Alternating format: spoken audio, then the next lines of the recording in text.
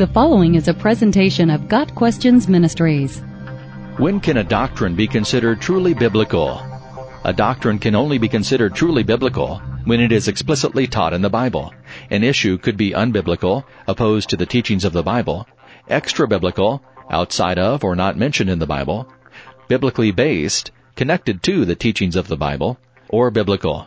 An unbiblical doctrine is any teaching that stands opposed to the Bible's clear teaching. For example, a belief that Jesus sinned is unbiblical. It stands in direct contrast to what the Bible teaches in many places, including Hebrews 4 verse 15. We have one who has been tempted in every way, just as we are, yet he did not sin. An extra-biblical doctrine would be any teaching that is not directly taught in the Bible.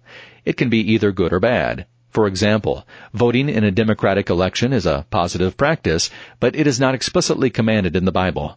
To observe certain holidays is often neither good nor bad.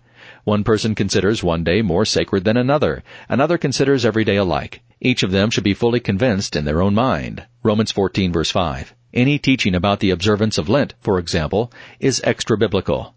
Other teachings can be based on biblical principles, yet not directly taught in the Bible. For example, smoking is never mentioned in the Bible. Yet one can assert that the practice should be avoided based on 1 Corinthians 6 verses 19 and 20. Your body is a temple of the Holy Spirit within you. You are not your own, for you were bought with a price. So glorify God in your body. When a biblical principle applies, we can confidently teach it as a biblically based doctrine. Biblical doctrines, then, are teachings explicitly taught in the Bible. Examples of these include God's creation of the heavens and the earth, the sinfulness of all people, the virgin birth of Jesus, the physical death and literal resurrection of Jesus, salvation by grace alone through faith alone, the inspiration of Scripture, and many others. Problems occur when people confuse these categories. For example, to teach that the virgin birth is an optional doctrine that Christians are free to believe or not believe is to reject a core teaching of the Bible. It presents a biblical doctrine as non-essential. Then there are those who present extra-biblical teachings as if they were biblical doctrines.